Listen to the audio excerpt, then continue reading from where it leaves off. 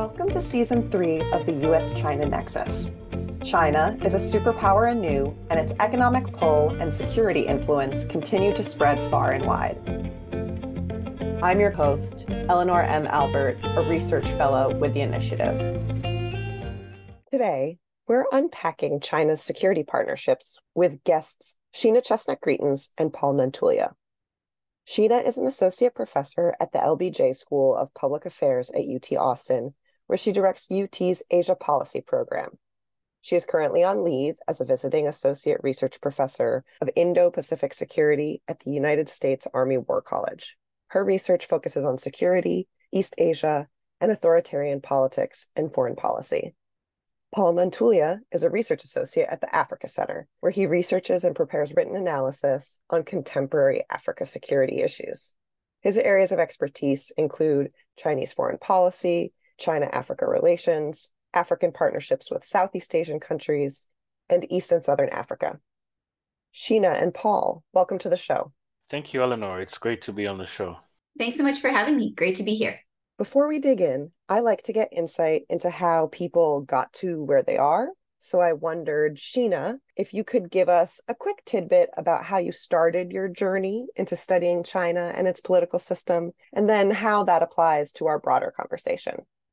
There were two starting points, neither of which are actually directly related to China, but both of which led me there eventually. One was family history. When I was in third grade, my family adopted my younger sister from Korea. So my family learned a lot about Korean culture, participated as much as we could in the local Korean community. And I just got really interested in what her life would have been like had she not had this chance of being adopted out. Korea did send a lot of kids overseas at that point in time, but it was just a point of curiosity that gradually moved from a personal to an intellectual curiosity. And then the second is that I went to college about 2 weeks after 9/11. And the office I was doing a summer internship in had someone whose sister was killed in the World Trade Center attacks. And that left a pretty profound impression. I had grown up in the unipolar moment, where the post-Cold War moment of American power and leadership, and I thought admiration around the world. And so the fact that 19 men with box cutters could turn the American sense of security and safety and its role in the world seemingly upside down, which was my perspective as a college freshman, just prompted a lot of questions. And I was fortunate enough to be an undergraduate at Stanford, which had some terrific on-campus events and panels to help students process and think through what had happened.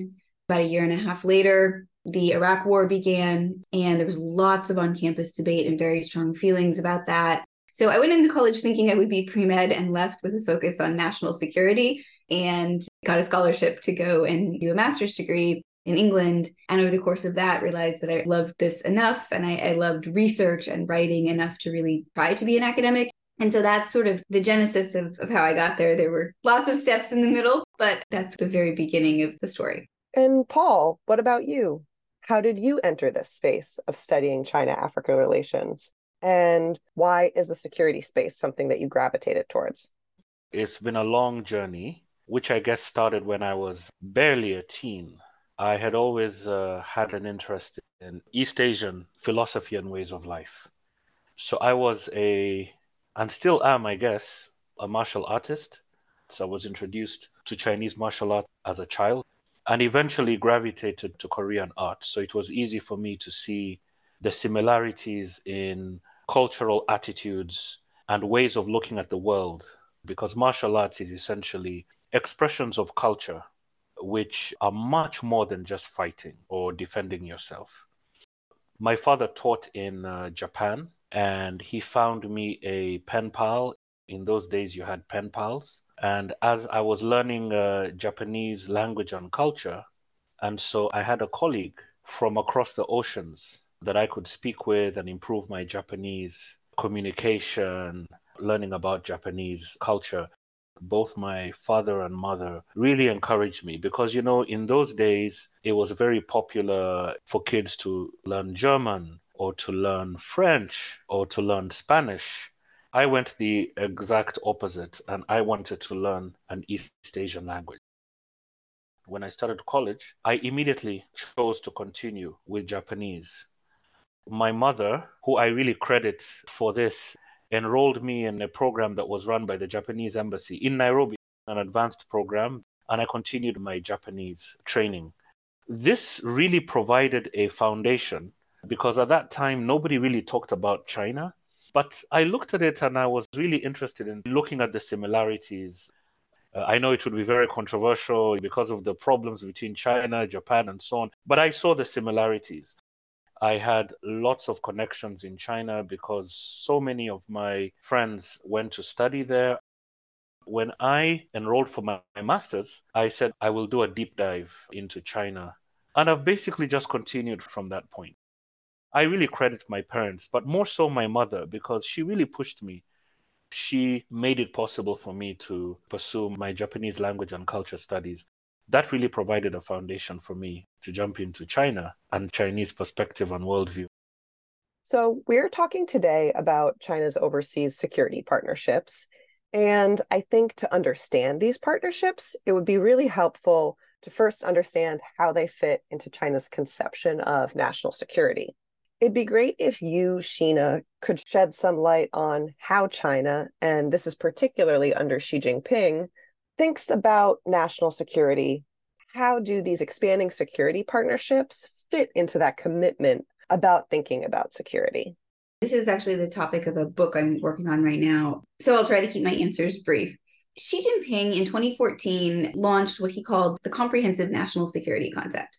And at the time, it actually didn't get all that much attention. We were focused on what Xi Jinping was practically doing in his first couple of years as China's preeminent leader.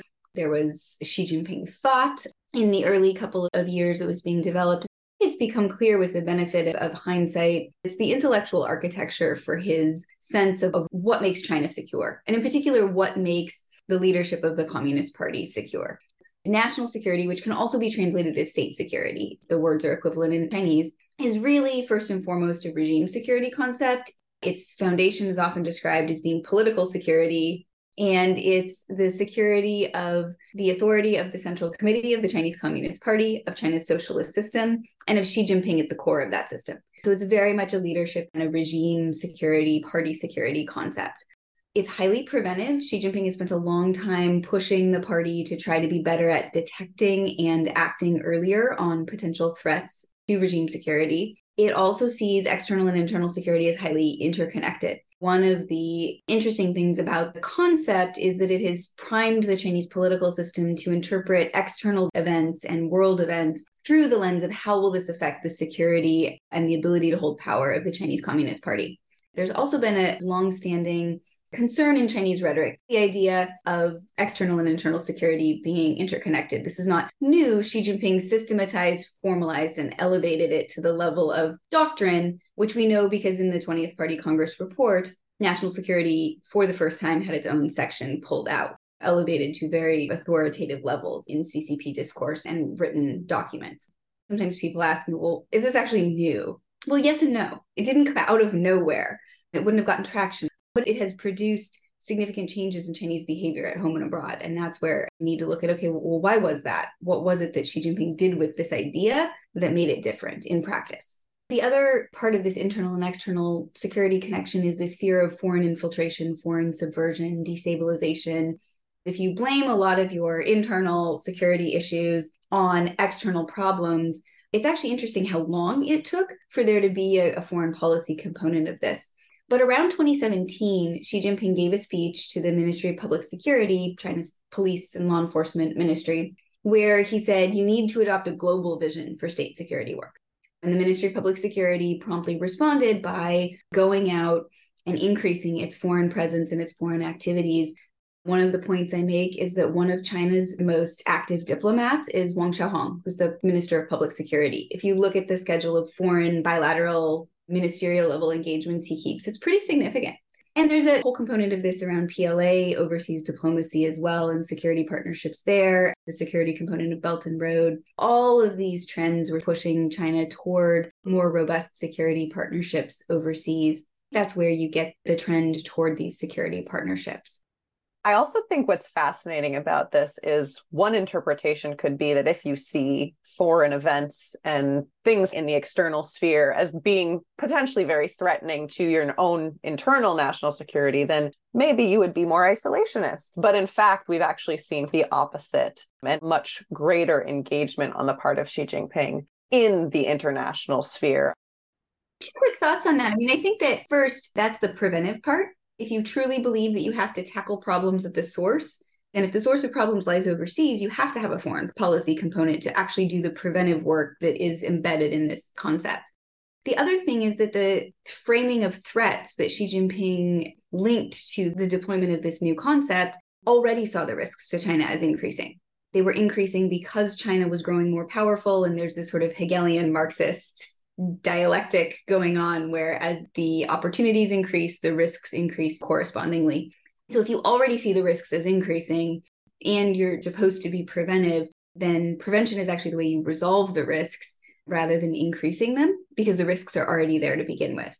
There's a different risk calculus that we sometimes miss. And that's why I actually think it's important to go back and understand this conceptual framework, because otherwise, yes, it could lead to retrenchment or isolation if you had a different intellectual architecture around what threatens your security and what you should do about it. I want to shift us to the security partnerships, which is the bulk of what we're here to talk about. I wanted to get your perspective, Paul, on what kinds of security partnerships China has developed with third parties, particularly on the African continent, and then what makes these partnerships attractive to recipient countries. That's an excellent question. China has become more of a partner of choice, if you will, and has developed more comprehensive and multifaceted security and military relationships in Africa than it has in, for instance, Latin America or the Caribbean or even South Asia to some extent. Africa has really been the center of gravity and continues to be the center of gravity for Chinese military and security engagements. It is important to anchor that in history because Africa was the central point for the armed struggles, if you will, against colonialism, the struggles for independence. This was shortly after the birth of the People's Republic of China. The central foreign policy focus of the Chinese government and the Chinese Communist Party was supporting worldwide anti-colonial, anti-apartheid movements. That meant that the center for Chinese foreign policy was essentially Africa. What China did was provide military support, it provided technical advisors, it provided weaponry, it provided a political commissars to train the political cadres of these movements. Outside of Korea at that time and Taiwan, China was focused on Africa. China kind of fell by the wayside, so to speak, after independence had been established and the Cold War had ended. China was now focusing inward on reform and opening up. China ceased to be a major partner to African countries until the early 2000s. Then we see China coming back to Africa. But lots of lessons from historical phases have been applied. One of those is education. China has really ramped up and has sought to catch up with the United States in particular in the area of military education. Every year, China provides what you call quotas. China provides quotas to these African countries to send their officers to the People's Republic to train in different military academies at different levels. That has become front and center to how China does security engagement in Africa. It has grown to such an extent that many African officers say that what China has to offer is of a scale that has grown so rapidly that it has outpaced the United States and Western countries. You're talking at least 1,500. I've seen a figure of 2,000 officers that participate in these programs. Are there particular African militaries that take advantage of these opportunities? Who are some of the partners that are sending their officers there? What we've seen is China has tended to focus on countries where there is historical affinities with the Chinese Communist Party as well as the People's Liberation Army. So these are countries that are governed by parties that led liberation struggles that were supported by the People's Republic of China. So that is essentially concentrated in Southern Africa. So those Southern African countries, we're talking Namibia, Mozambique, Angola, we're talking South Africa, Tanzania, even Botswana, Zambia, right? These countries have very, very well developed security engagements with China. But the People's Liberation Army has also shown that it has a knack for developing relations with countries that did not have those kind of historical ties and which were either pro-West during the Cold War or neutral. So countries like Kenya, these are major partners. Liberia, for instance, right? Sierra Leone, Ivory Coast, Senegal, okay? China has made a lot of headway. If you look at Liberia, Liberia has had a quota of 35, which is quite high. When you look at the fact that Nigeria, for instance, which has a very long relationship with the People's Republic of China, and it sends 42 officers every year, you can see the kind of inroads that China has made with countries that do not have that kind of history with the PLA. So it is demand driven. Foreign training is a popular activity for African countries. It allows you to update your own training. It gives you access to foreign technology, to foreign military doctrine. It allows you to strengthen political ties, and it allows you to develop capacity back home. It is popular, regardless of who provides it, right? African countries are not really choosy. They will send their officers to whoever can provide them the quotas for training. When you talk to some of these officers, they'll tell you that there has traditionally been a preference to send officers to the United States. That is where they want to be. When they come back from West Point, or when they come back from Sandhurst, or when they come back from Saint-Cyr in France, everybody knows that these are the cream, the heartbeat of our military.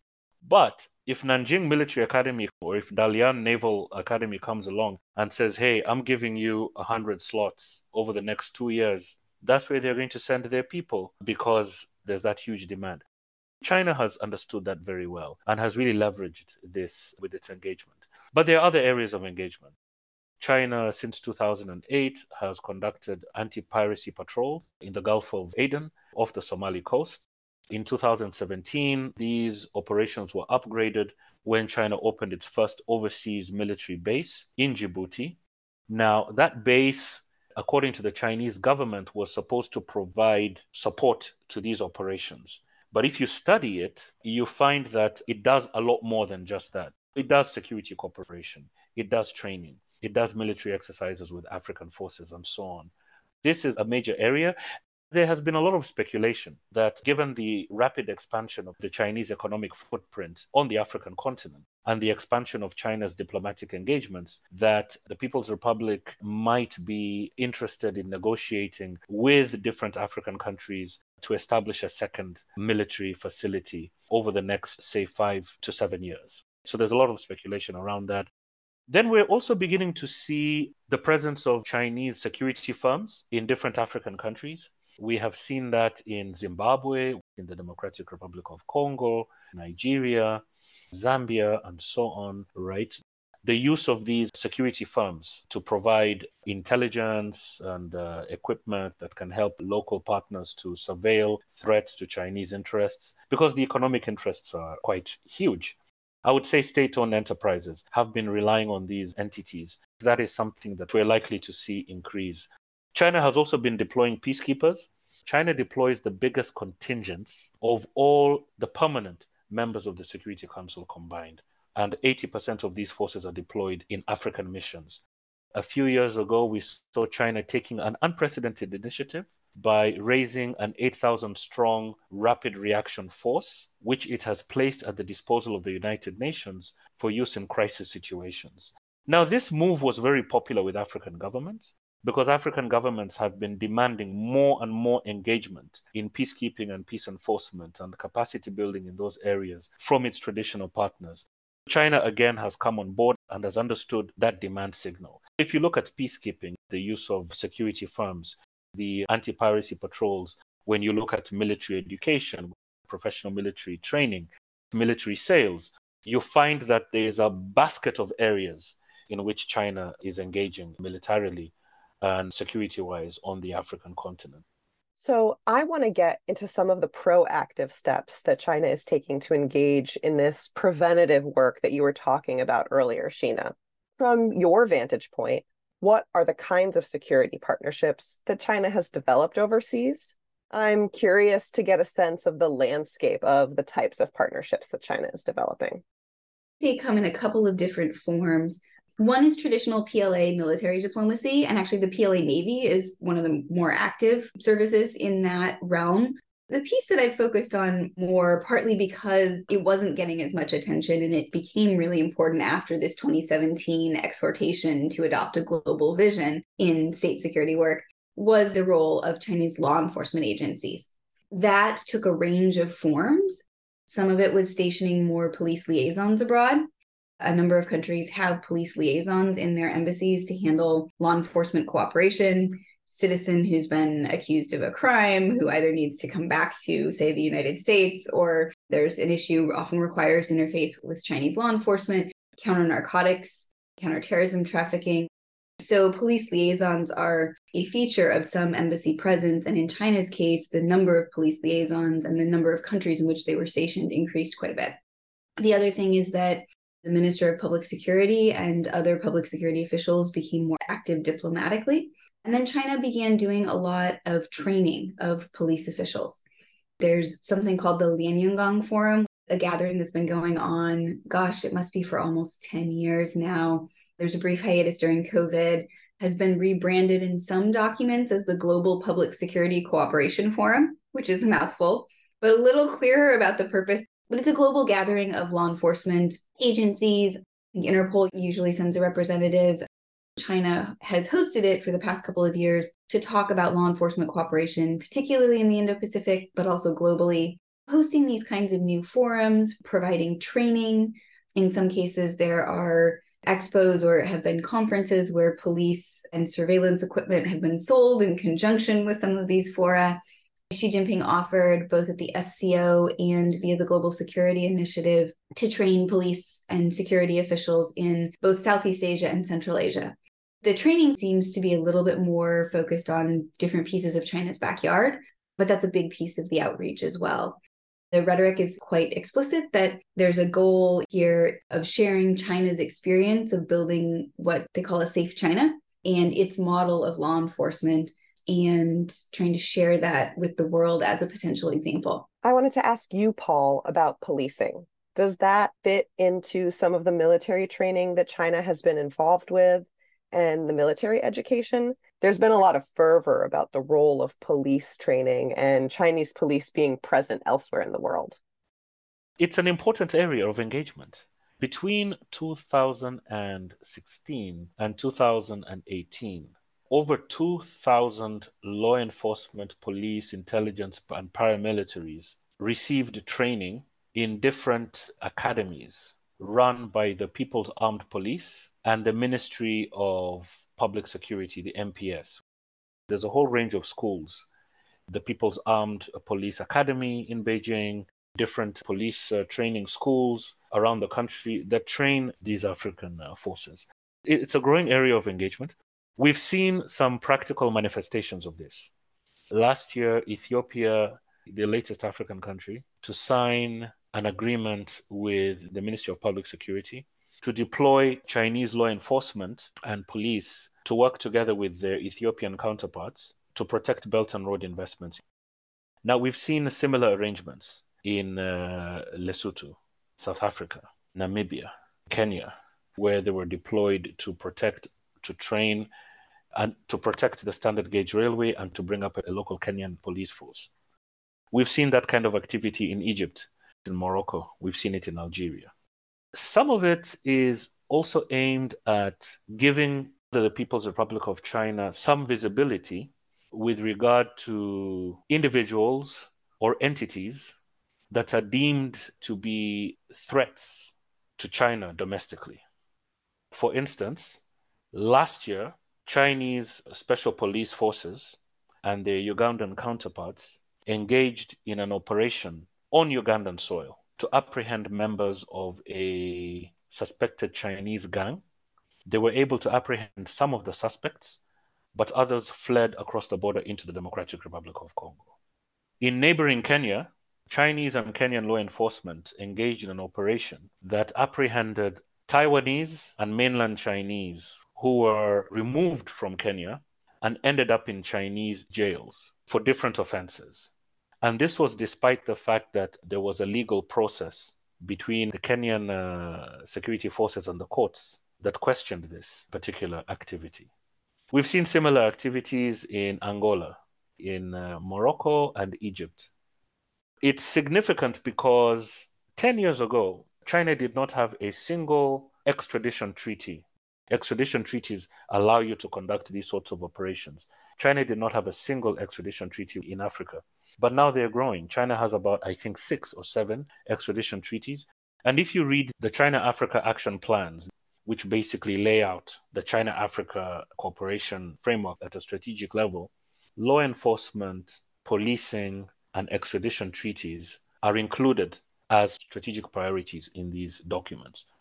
Now, Sheena, I want to bring you back in here and ask you what you would say some of the components of the Chinese security model are in terms of the policing. What are the things that we might recognize as, say, a Chinese model? Is it an increased use of surveillance technology? Is it a certain type of policing technique or tactic? The technology plays a pretty heavy role, and that's often one of the areas of emphasis. Ministry of Public Security, I think it was in 2021, co-hosted an event with the Foreign Ministry where they brought in foreign diplomats and other folks and showed examples of Chinese policing. One of the ways that the surveillance state has been marketed or public security officials have emphasized its benign purposes is, for example, finding lost children or lost elderly people with impaired memory or impaired cognitive function who wander away from home and get lost. Look, we were able to locate them and return them to their family, and isn't this wonderful? That's a way of presenting the positive effects or positive uses of some of this capacity. So I think the model does say, here's how we use these tools, here's how we use them to combine with other sources of information and other parts of training and tactics to provide public services. That is generally the approach. There is also pretty good evidence that these tools are of interest to leaders in countries where they might have secondary uses. Some of the things like the Huawei Safe City program, and some of them do go to places like Germany or other European consolidated democracies that have very strong civil liberties, privacy of data, oversight. And the impact of the tool is probably very different in that context than it might be in either a completely authoritarian environment or an electoral or hybrid authoritarian environment that just doesn't have strong civil liberties, data privacy protection, and other oversight mechanisms.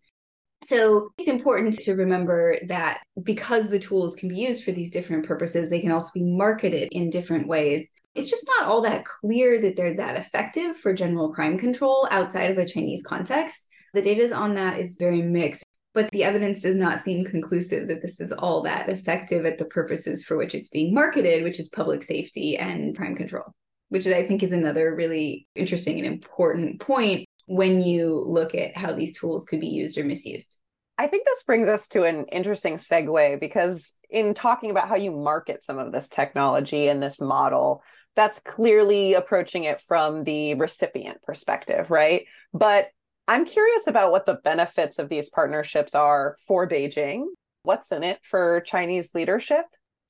They're really individualized because Chinese interests are different in different countries and different regions. Police training and law enforcement cooperation seems particularly heavy on the ground in terms of training numbers of police officers in Central Asia and Southeast Asia. And that's because that's China's regional periphery, where there are direct security interests by virtue of geographic borders. For example, in a paper I did some time ago on Xinjiang, China was quite concerned in the 2014 to 2017 period about overseas Uyghurs who had gone and maybe made a contact with militant groups in Southeast Asia, and then the focus kind of shifted to Syria. When we look at why is there police and law enforcement outreach in Central Asia in particular, the concern about the regional environment's impact on Xinjiang stability and the party's ability to hold on to stability in Xinjiang is a big driver of why that's important. And in Southeast Asia, similarly, it is China's regional backyard.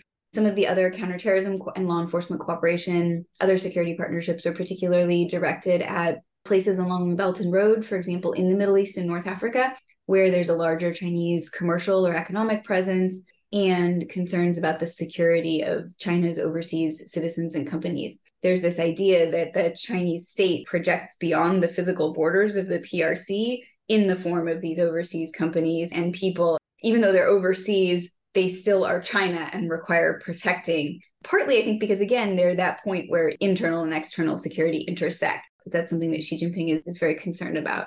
But the partnerships seem pretty closely correlated to me with those interests and with concerns about the potential for instability to harm Chinese interests, and in particular, the ruling ability of the Chinese Communist Party.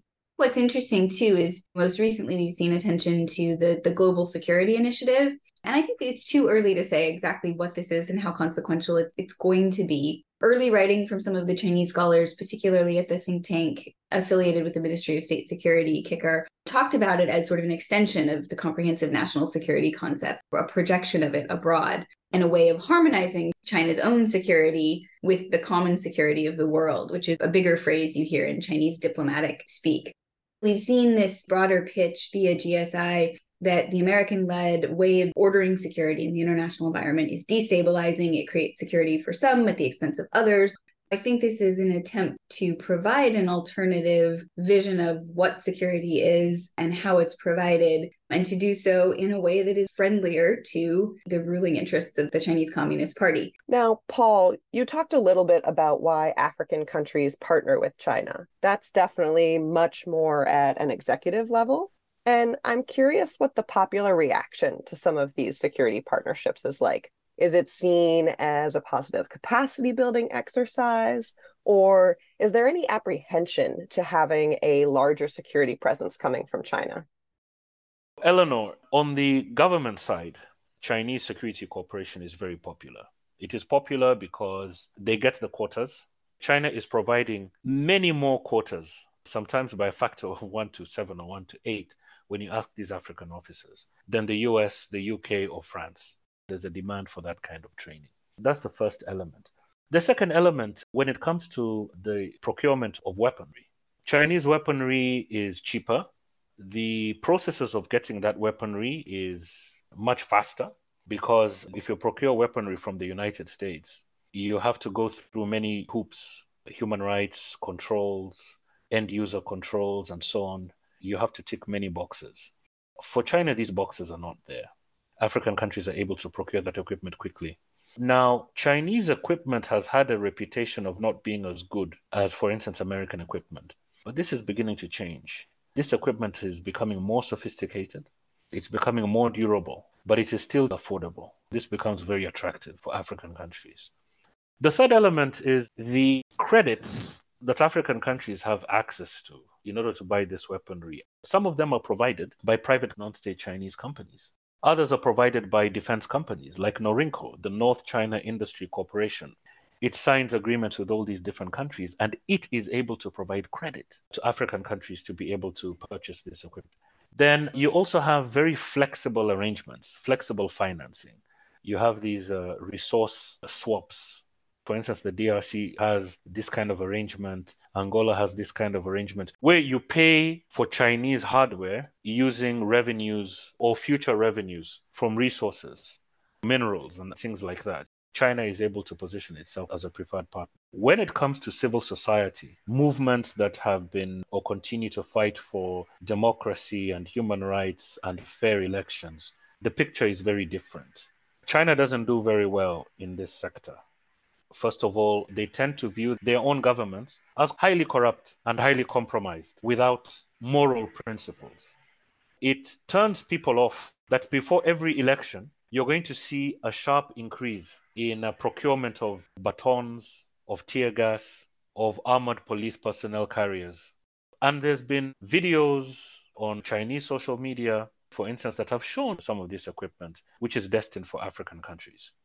So when you look at that segment of the population in Africa, Chinese security engagement is not welcome. It's something to be feared. It is something to be suspicious of. And because these governments are so unpopular, Chinese partnership is viewed as enabling bad behavior, enabling bad governance. So China then, it becomes very, very sensitive for China. These same advocates for democracy are the same people that face this weaponry deployed on the streets. Over the past 10 years, we've seen an upsurge in protests in Africa. Concurrently, we are seeing an uptick in security forces clamping down on these protests. And these security forces don't manufacture that equipment. That equipment is coming from somewhere. A lot of it is coming from China. Some of it is coming from Russia. Some of it is coming from North Korea. The point I'm making here is that among civil society, among democracy movements, among young people, Chinese security assistance is not always welcome. Now, the peacekeeping side is fine. People do welcome that. I think there's a problem when international partners supply governments with gear that is then deployed against them on the streets. To wrap up, I'm curious to see what you, Sheena, think some of the big misconceptions are about China's overseas security partnerships. A lot of third-party countries have to make choices about who they partner with, what the risks are, what the benefits are. So, what are the misconceptions about these partnerships? When I look at security assistance, I am really interested in the drivers on the recipient country side because I think that matters. It's a mistake to view all of these decisions through the sort of flat prism of U.S. China relations, because often what countries are doing is trying to solve a problem that is much more pre-existing. It's not a function of the U.S. China competition. It's, I've got a public safety problem. Huawei claims they've got a solution that will help me do a better job. That will attract investment. That will make my country better off. No one else has a better idea. Let's see if we can afford this and if we think it's worth it. That's not necessarily a US China issue, except insofar that it does have real potential impact on democracy, on civil liberties. It may or may not work on crime control, investment, and then therefore investment and economic growth and some of the things that leader is hoping to produce. But the United States won't get very far if it goes around and sort of finger shakes and scolds and doesn't provide an alternative. I think that it's important to try to provide those alternatives. So I think one of the big misconceptions is this tendency to view third-party decisions too much through this binary lens of US-China competition, when in fact other countries have their own interests and challenges that they're trying to find solutions to. So I see my role as a scholar and an analyst is to try to understand what China is doing. And that means trying to get inside this intellectual framework and say, what is the thought process that produced these decisions? I might not agree with them, right? That's not a moral evaluation. It's how did this cause produce this effect? Because if we don't adequately understand the cause and effect, we aren't going to be able to affect it. And so I think the misconceptions probably are this tendency to view everything through the US-China lens, and maybe the tendency to try to jump too quickly to, well, what do we do about it? And so often what I'm trying to do is say, well, hold on, let's back up. Why is this happening? Because that might really affect what solutions make sense at all. Again, what's the demand side of this? And to the extent that what China is doing is appealing to a void in global security governance, which is what it talks about doing, then that is a global challenge that we, whether it's in the United States or as an international community, need to think about and take seriously. That doesn't mean that China is proposing a solution that will be net positive. I have grave concerns about a lot of the effects of what China is doing. But I think that we need to separate that a bit from, is there a real problem here that the international community needs to address? And I think these security partnerships are, in some cases, capitalizing on a broader dissatisfaction that the international community and the United States need to listen to and respond to. People everywhere want to be safe and want to feel like their communities are secure. That's a legitimate desire. It can be exploited or misused or taken advantage of, and we don't want that to happen. So what is the alternative as an international community, and what is the United States willing to offer as an alternative that would be appealing to those countries? And finally, Paul, what do you find to be the misconceptions about China's overseas security partnerships in Africa? Eleanor, that is an important question because there are lots of misconceptions, or what I would call myths, about China-Africa relations. When you look at the actual data, you find that the story is completely different. One myth is that the People's Liberation Army is interested in deploying forces in order to secure mines and that sort of thing, so as to extract resources from the African continent. The empirical evidence is telling us that the People's Liberation Army, first of all, still has a very deep aversion to putting boots on the ground. That, I think, is the first misconception. The second misconception is that the PLA, the People's Liberation Army, is going to follow the models that have been used by France, the United Kingdom, and the United States. When you look at the military installations that these countries have on the continent, the British military presence in Kenya is significant. This is over thousands of hectares of land in the northeast of the country. The presence is such that Britain is able to conduct battalion, brigade size, even division size exercises every year. China has nothing in comparison. Even the Chinese base in Djibouti is really a fraction of that. What the empirical evidence is showing us, by contrast, is that China favors a dual-use model predicated on a light military footprint. The Djibouti military base started out as a port development. It was a commercial port that was upgraded to be able to serve a military function. There's that mixing of military and commercial interest that I think is very attractive to China for ideological and political reasons, and also reasons of image. It is easier for China to explain to African audiences that it's not mimicking what its Western competitors have done, and that its activities are really in support of things like peacekeeping, humanitarian, and so on. This is political communication. Having said that, there are 40 port developments across Africa that are either financed or being built or being managed, or all three, by Chinese state-owned firms. So there's a lot of speculation that the Djibouti model might be used in one of those. But even if that happens, I would say that you're still going to see a light footprint, and you're still going to see this dual civilian military use model. The views and opinions expressed are those of the speakers and do not necessarily reflect the position of Georgetown University. Our show is created and produced by Eleanor M. Albert. Our music is from Universal Production Music. Special thanks to Toya Ulan, Sherman Tong, and Amy Vandervliet. For more initiative programming, videos, and links to our events, visit our website at uschinadialogue.georgetown.edu. Don't forget to subscribe to our podcast on your preferred podcast platform.